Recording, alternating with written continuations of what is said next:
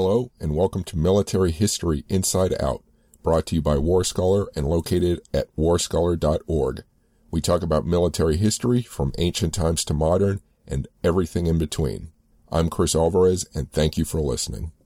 Don't forget to check out my podcast, Full Contact Nerd Interviews, where I speak with David Arnold about his post-apocalyptic sci-fi survival novel, The Electric Kingdom, and my podcast, Technology in Space, where I speak with Ben Pring about the future of the digital economy, including surveillance and defense issues of the digital world. Thank you for listening. I'm speaking with Tim Brady, author of Three Ordinary Girls, the remarkable story of three Dutch teenagers who became spies, saboteurs, Nazi assassins, and World War II heroes. Published by Citadel, February 23rd, 2021. Thank you for speaking with me. My pleasure. So first, how did you get, I see you've written a number of World War II books. How did you get into studying and writing World War II in general and then this specific book? Well, I have specialized in writing history for a number of years now. Really got involved in it back in the 90s when I was working for a public television station in the Twin Cities. Mm-hmm. I was working in national productions, and I was assigned to work on a project called Liberty, the American Revolution. It's a Ken Burns-style series that is going to tell the history of the American Revolution. Mm-hmm. It appeared in 97 or 98, I can't recall. It won a Peabody Award. It was a great series to work on. And prior to that, I had studied creative writing, writing freelance articles. But I had been an undergraduate major in history, and working on this assignment kind of got me back involved in the study of history and applying it to my writing. And when I left that project, I started to focus on writing history as a freelancer. Mm-hmm. So how did the idea for this particular book come from? Where did that arise from? Well, it began with an obituary. My agent sent me the obituary for the youngest of the three women who were the primary subject of the book.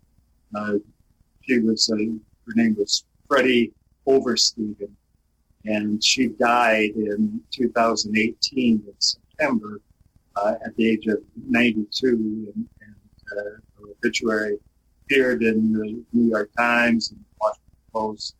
My agents loaded me to story possibilities, and the obituary was, to me, presented a great storyline that I'd never heard of. She was a teenager, and her sister were both teenagers at the start of the war. They had gotten involved in the Dutch resistance when they were teenagers, and then the obituary had also said that they'd actually performed assassinations against Nazis and Dutch collaborators, which I knew enough about resistance movements to know that was a very unusual circumstance, both as teenagers as girls. Mm-hmm. Read a little further, I found out that they were hooked up with a well-known Dutch resistance figure, Annie Scham, the third of the trio of girls. It just blossomed into a book from there. Mm-hmm. Took it to the publisher Art Holzler. We just started working on it. So one of the things that struck me reading about the book, simple acts of spying, I could see teenagers doing that, but when you get to the point where they're actually blowing up things and assassinating grown men, officers, that's what really caught me. So tell me a little more about how do you break up the book? Is it like their story before the war, or is it all about their exploits during the war? It begins before the war, but the occupation of the Netherlands began in May 1940, just in the great German push into Western Europe. Mm-hmm. So it's a lot of the war. It's mainly the war and an epilogue too, because there's a very interesting post-war experience to their story. Mm-hmm. But I too was interested in, when I heard about the details of what they did. It struck me at first as unlikely, to be honest. As someone who's looked at stories of various types coming from the war, and some of them are exaggerated, or they offer more than and they tend to offer a lot more sometimes than they deliver. And this one, I discovered something as I researched, really offered the goods, and by that I mean these exploits that you outlined were fact. They happened, and it was remarkable that these young women were doing these things. Mm-hmm.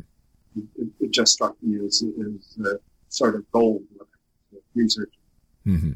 So, I don't want you to give any spoilers, so to speak, and any interesting things, that you want readers to discover in the book. But, can you talk about, I'm curious how alone were these three girls, or how much support did they have from other resistance? Well, they were part of a cell that operated in Haarlem. And Haarlem is a city just to the west of Amsterdam. It's about 20 miles west of Amsterdam towards the North Sea. And they were recruited by a cell leader, a resistance leader, who had little more experience. And I mean, the fact of the matter is there were few people in the Netherlands at the time who had experience in a resistance movement. So there were obviously elements of amateurism in how they performed and what they did. Mm-hmm. And they started to organize as a small unit, and probably, though the dates are sometimes imprecise, but sometime in the winter of 1941 and 42, they started to gather as a very small cell. Mm-hmm. In Haarlem, probably 6 or 7 people in total who were part of it. And the unit in Haarlem they were a part of was an extension of the Communist Party. Mm-hmm. It was an offshoot of though they never really fully aligned with the Communist Party. They were leftists in various stripes, and they were ideological compadres, and they organized to do. They didn't know exactly what they were going to do, because one of the biggest problems at the outset was that they had no weaponry. When the Germans came in, one of the first things they did was collected all of any possible weapons in society. They didn't have a lot of weapons to begin with, and so their resources were very limited. And one of the things that they did when they set out as a resistance group was to collect weapons, and the primary source of weapons were the Germans and the occupying force, all armed and carried their weaponry on them. And so it was an interesting set of circumstances that girls were set out to seduce in the first instance of an assassination. Girls were set out to seduce a Nazi or a German soldier who was known to chase after Dutch girls in taverns in Haarlem. They seduced them back to their hideout in Haarlem, and one of the men in the group then proceeded to take the only pistol that they had, which was described by one of the sisters as from the Stone Ages. The story was that it had actually belonged to some Dutch soldier who had served in what is now Indonesia, who hid it from the Germans by burying it in his backyard. So it was lucky it didn't misfire or backfire, but they actually assassinated this German soldier and took his uniform and took his weapon, and that that later in the war they started to get the weapons from Allied sources and people who were able to get weaponry into the Netherlands. Okay. I'm speaking with Tim Brady, author of 3 Ordinary Girls. You can find more information about his work on his Amazon author page. If you like this podcast, Military History Inside Out, so far, please subscribe.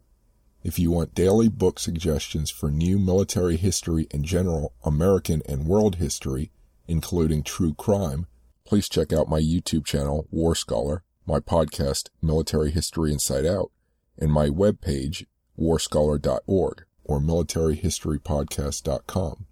If you're looking for new fiction and nonfiction books on sci-fi, fantasy, horror, gaming, film history, and more, please check out my YouTube channel, Chris Alvarez Full Contact Nerd, my podcast, Full Contact Nerd Interviews, and my webpage, chrisalvarez.com or fullcontactnerd.com. If you want new technology, science, space, and space history books, check out my YouTube channel, Spacewalks Money Talks, my podcast, Technology in Space, and my website, technologyandspace.com. Now back to the podcast.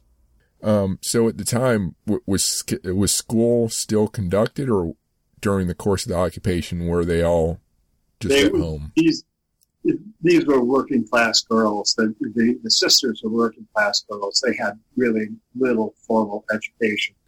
From a very early age. Their mother was an ardent communist, and their principal their lifestyle was built around the party. They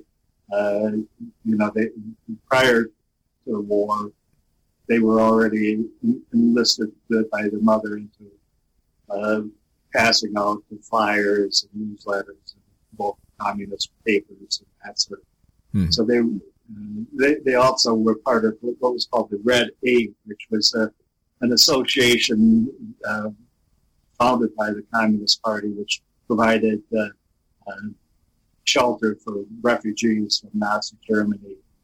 So they were taking into their homes in the mid-30s. They were taking Jews and Nazi refugees from Germany.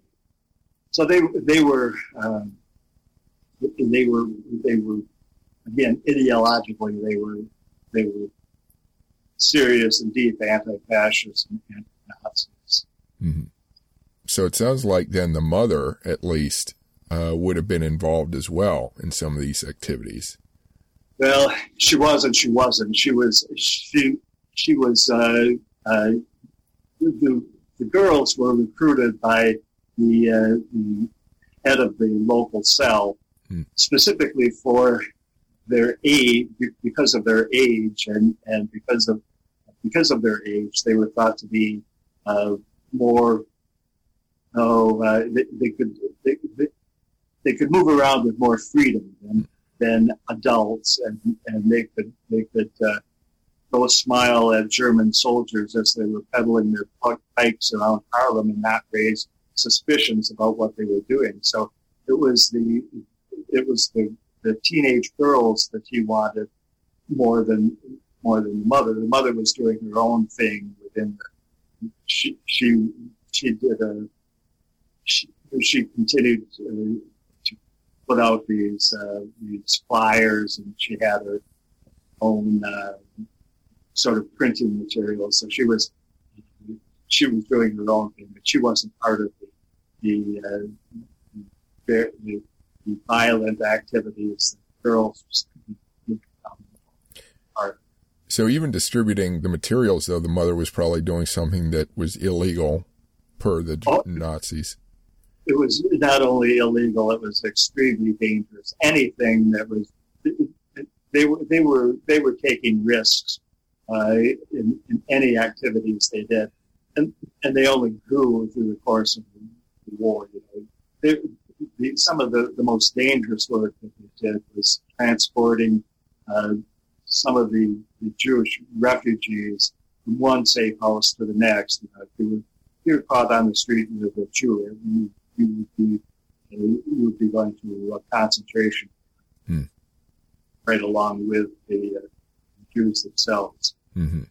So what about the Germans? They must have been on edge. I mean, at some point they must have been acutely aware of some danger out there. Did you find that? They became aware of it, and they also, the measures that the Germans took, and whenever there was one of these assassinations, the Dutch called them liquidaties, liquidations.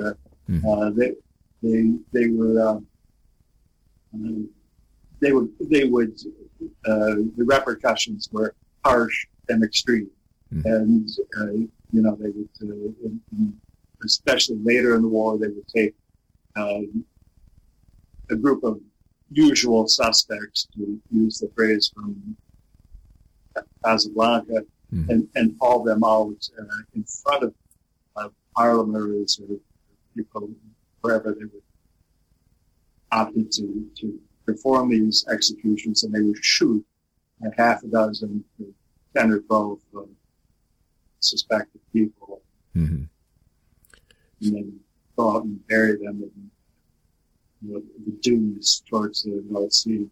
Mm-hmm. I would imagine that these girls probably lost a fair number of friends, either innocent people or people who were involved in activities. They did, and without giving anything away, we haven't talked much about the third member, Hani Shah. I actually probably just gave something away, but because Hani did not survive the war. Mm-hmm. So they lost the closest. They lost numerous characters. Mm-hmm. There's so many questions I could ask, but I feel like each one would just kind of give something else away in the book. Can you talk about any themes or any aspects of the book that you'd like to highlight that doesn't give something away? Oh, that's a tough question. And I would say that it's a theme that has always moved me, and I think first steered me toward writing about World War II. And it has a personal relationship. My father was a veteran, and he went off to the South Pacific when he was 22 years old, and served on a LCI, which was a landing ship. It became a rocket ship. But he was a college student, and so he went through that program at the University of Wisconsin. Came out and was given command of this LCI and I always was struck with this notion of a farm kid from Wisconsin commanding a ship in the South Pacific at the age of 22. And it always, and so I was, by the time I reached that age, I was just dumbfounded, thinking, man, that's something that I can do.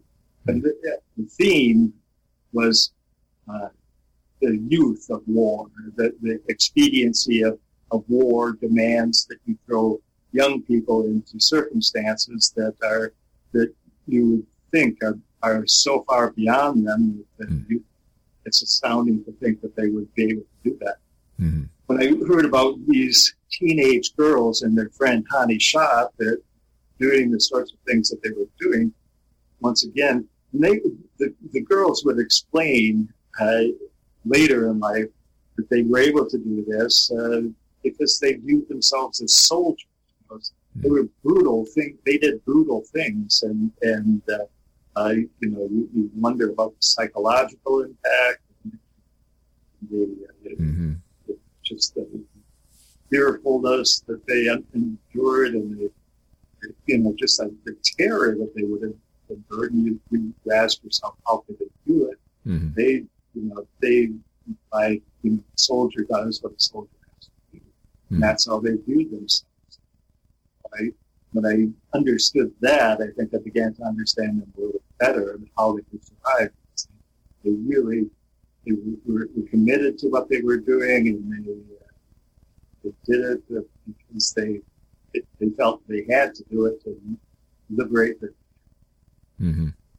Yeah, ROTC. I think were you thinking of ROTC before? Yes, thank you. Yeah. I don't know. I didn't put that back in. Yeah. I imagine when after D-Day, I guess what they were doing, and again, we don't have to go into details, but I imagine their activities sort of might have shifted in a way once D-Day was underway.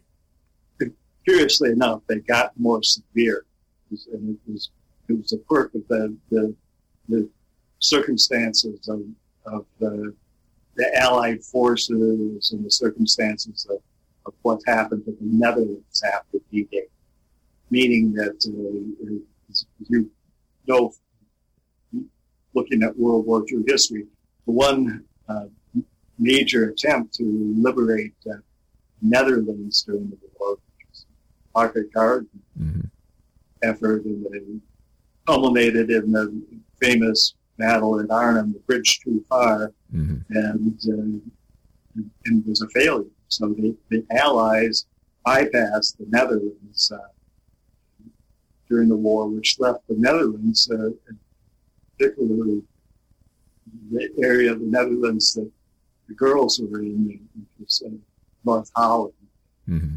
They were sort of left high and dry by the circumstances, and the Germans continued their occupation through from D-Day forward, and if anything, it became more severe because the Germans started to pick Holland, the Netherlands, dry of any commerce, any food, any clothing, anything that they could use in Germany to use for their own population, for the soldiers on the Eastern Front. So the worst winter of the war for the people of the Netherlands was under 44-45. All of this prompted the resistance activities to pick up even more. There was a twofold by the end of the war. There was the continued urge to get these people out of the Netherlands, and also by this time there was a deep hatred and animosity both against the occupiers and anyone who assisted the occupiers. So there was really a spate of liquidities against the collaborators. Yeah, I think I recall reading, I think in the Eastern Front, I think the Germans were also doing that, just taking as much material from the civilian population as they could to use, for their soldiers and their citizens back in Germany, just full scale raiding of Europe. That was, you alluded to the explosives that the girls employed in the cause of the resistance. They were trying, the one big assignment that they had was to knock out a train that was transporting the contents of a factory in North Holland from North Holland to Germany. I can't remember what they were making specifically. They loaded up a train and were going on a bridge over the river in Haarlem, and and girls were assigned to go out on the trestle-style bridge and blow it up. Mm-hmm. They weren't successful, but in that case, they did another railroad bombing. It was more successful a few months later. Mm-hmm. Okay. Let me turn to the research you did for this book. What did you use to gather your information? I used a couple secondary sources that were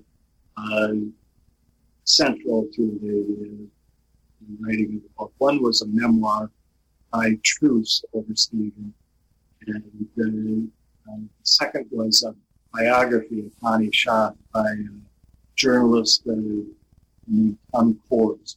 Both, I had, one of the difficulties of doing the story was all of my principal characters were along the past. I started to research the book.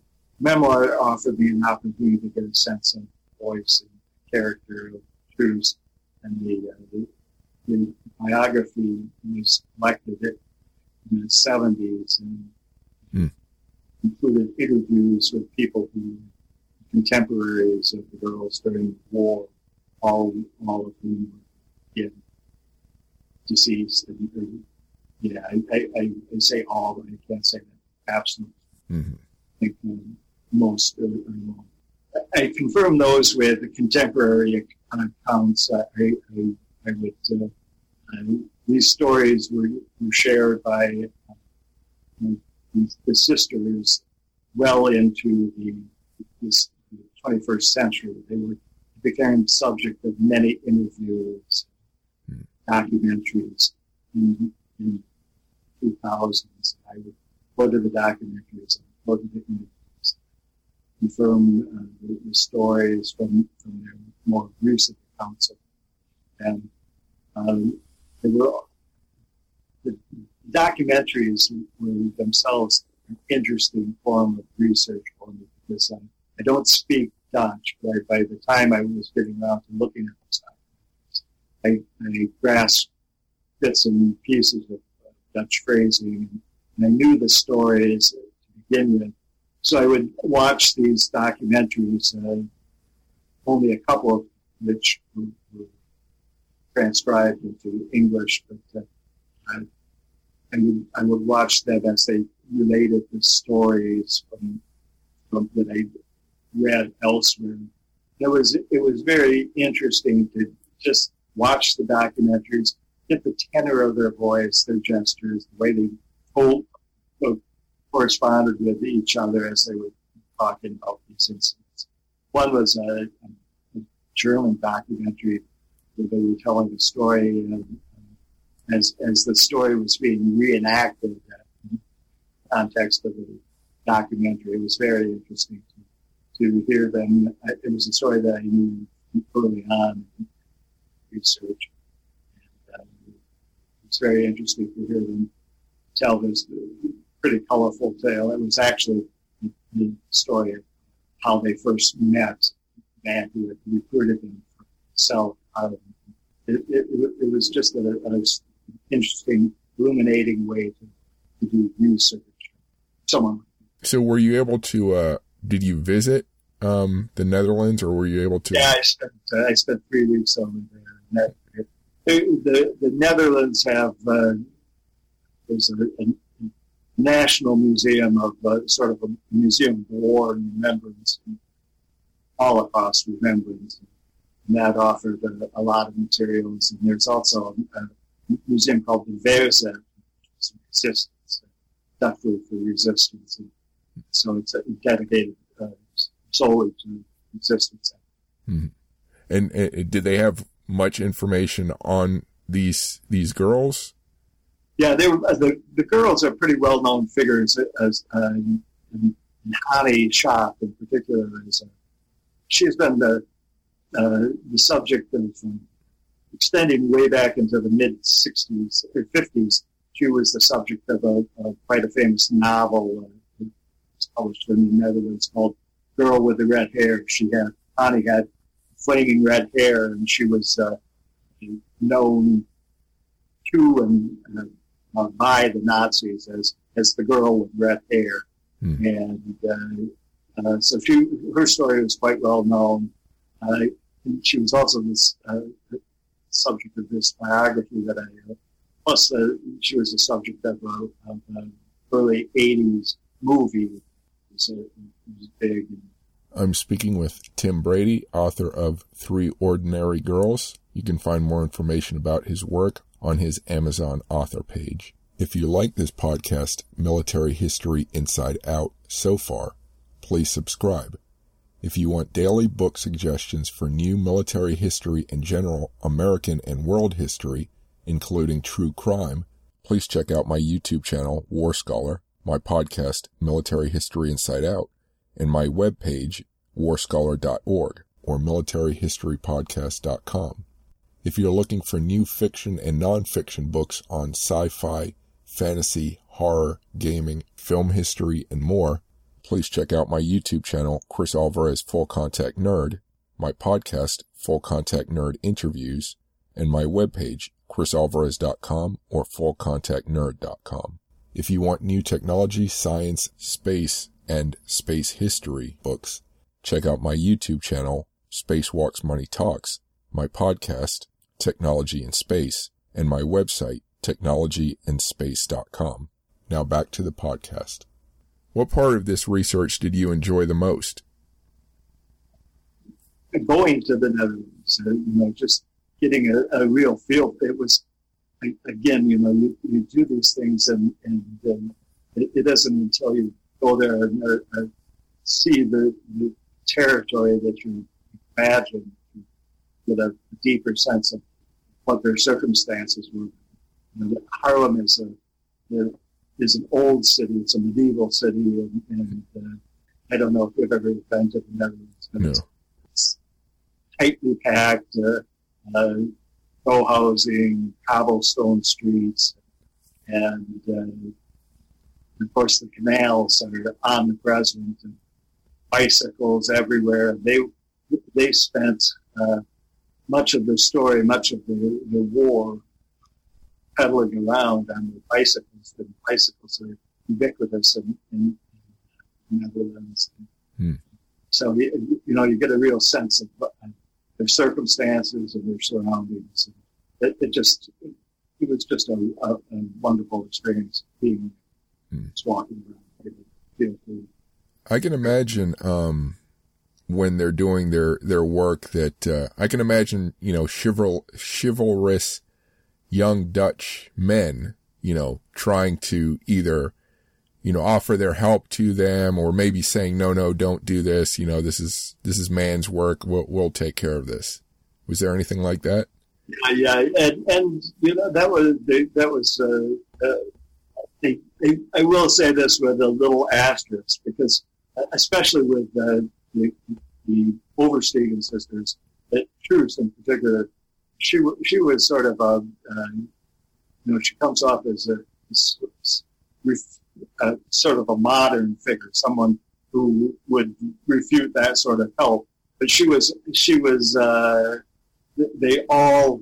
that was part of their role. Their role was to be the looking for help, but using their in, that sort of in that they might have had with German soldiers or Dutch police officers to make their way around the city and do what they wanted to do and cause resistance.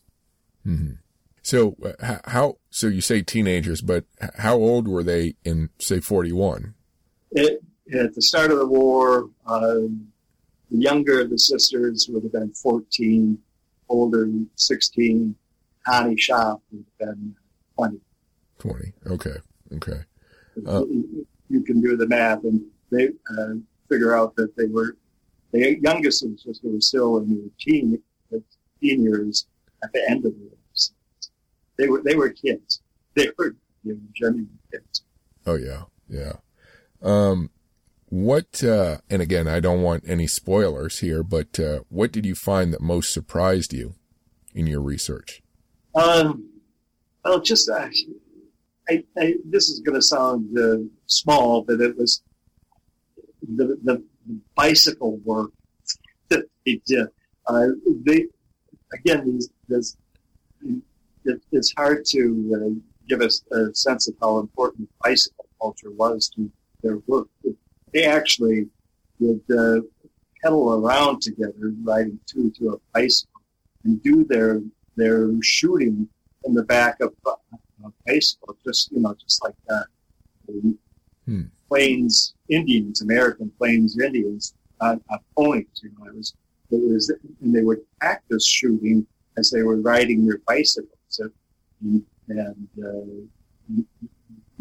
It struck me as quite remarkable to think of teenage Dutch assassins riding their bicycles around and shooting at German officers and Dutch policemen.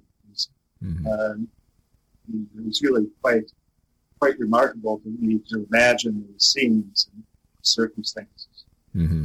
Yeah. I mean, in a sense, you can't imagine anything less harmful than seeing a teenage girl riding in a bicycle and in the Netherlands, flying and the little anklet socks and suddenly pulling out a pistol from an overcoat, purchased, by the way, expressly because the pistol would fit neatly and not be shown in a large overcoat. They would be right. So, there was deviousness in what they were doing too. So they were practiced by the end of the war. Oh yeah, I imagine so. What question was most difficult? And again, no spoilers, but was there a question that was particularly difficult to research that you really had hoped to get an answer for and did, or maybe you still wish you understood? Well, you always want to know more about the inner workings of the people you're writing. What did they think about what they were doing? And again, the fact that they were deceased by the time I started my story, that it was impossible to go more those matters without interview. If you looked at virtually everything you could find that they said or how they had expressed their story, you did find exactly what you were. Every time I do a narrative history, I find this limitation for someone who began his writing career as a fiction writer, was not limited by not knowing what character thought, because you're making it up yourself. Right. It's hard that when you're writing a story to know that your limitation is what you can confirm by what they've said or written. So that's always a different narrative history. So I'm sure this research, normally I ask, what emotionally moved you in your research? And it seems like there's a lot that could have. And again, without getting anything away, is there any particular event or situation that really struck you emotionally, either good or bad? There are some incidents that you're going to have to pick up the book and read it to because I think they'll move you in the same way that they move me.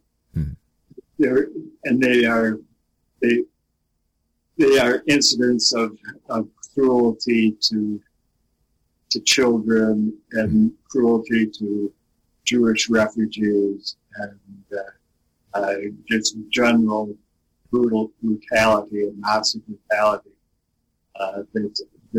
that are colored the book and colored the existence of these girls through the war and what they witnessed, what they did. They were moved by. I think I could say this safely. They were deeply moved by what they witnessed, and how they responded to it is, I think, more explainable when you see what they witnessed. Give a description of what they witnessed.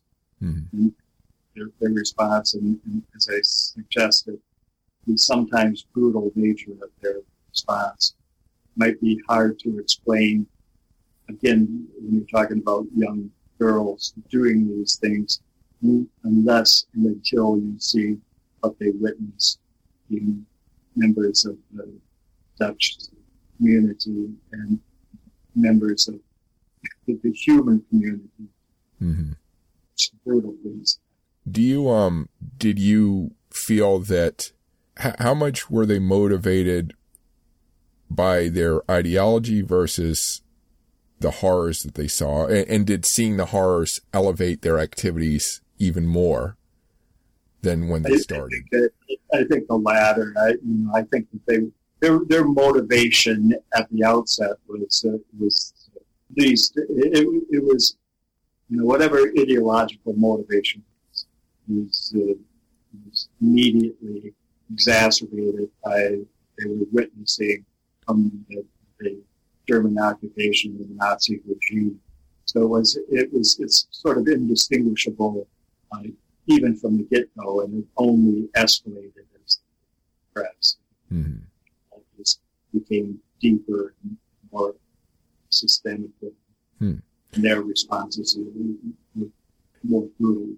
Yeah, and I guess the question I wonder about is, let's say the Germans had not been brutal, if their occupation had been, gentle and kind, and I know it'd be hard to imagine, that sort of occupation, but had the occupation been gentle, would they have been able to, would resistance fighters like these girls have done less maybe, or might they have been less motivated to fight? I'm afraid that's impossible for me to say.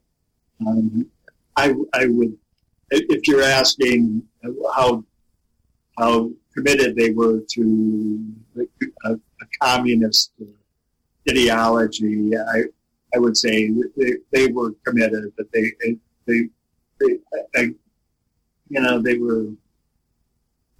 were teenagers too. It was not that they had a lifetime's experience of bitterness towards any circumstance that they were reared as dedicated to a cause, and so you can maybe extrapolate from that. Mm-hmm. Response. Okay, so apart from sort of filling the historical gap, what do you hope this book will do for readers? My book was intended from the outset for an American audience. I think that maybe Dutch readers will find some interest in it, find some new material in it. But I think that I wanted to fill in a gap for American history readers about the Dutch resistance. It's like the standard tale of the Netherlands during the war is sort of a combination of Anne Frank and Corrie ten Boom, and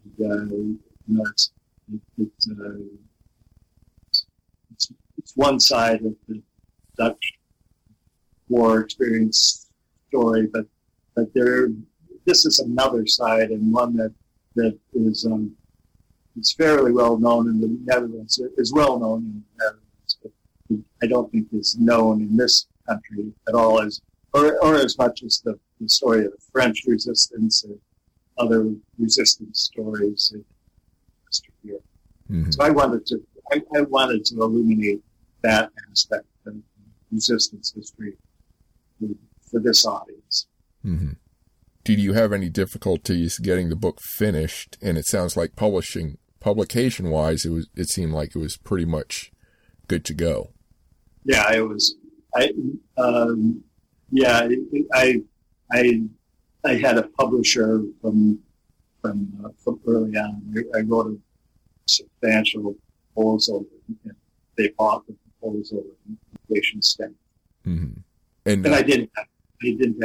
The only problem the finishing it was that you always have time constraints and the pressure of finishing off to meet a publishing schedule. It's always Did the fact that you had these previous works published on World War II, it sounds like that made it easier to get this proposal accepted, or is it? Yeah.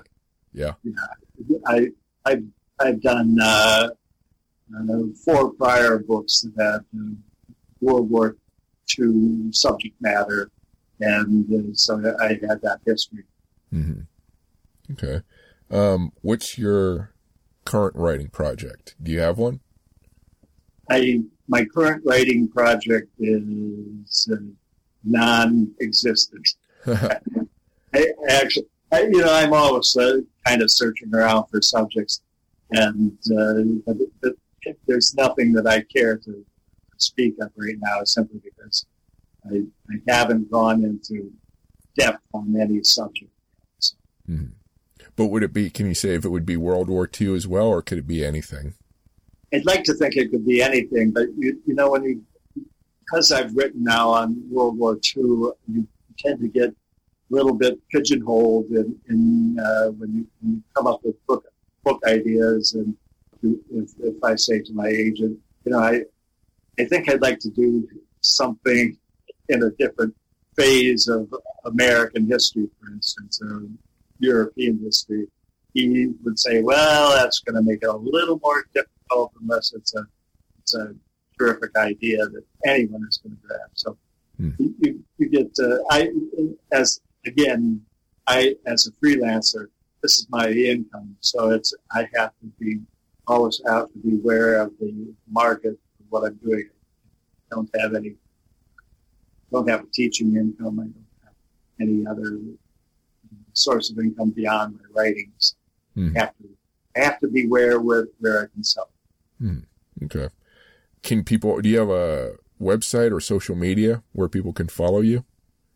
You can find a list of my books on Amazon. I got an author page on Amazon. Mm-hmm. The publisher has a page for the book, and my other publishers, Random House has a page for a couple of my books. And the first book I did was called 12 Desperate Miles, and it's a story of a ship that was involved with the invasion of North Africa, early stages of the war, November 42. The other book from Random House is a biography of Ted Roosevelt Jr., the son of Theodore. Mm-hmm. Of course, a famous general during World War II. Yeah, and when you Google your name, of course, Google insists on putting Tom Brady at the top. I know.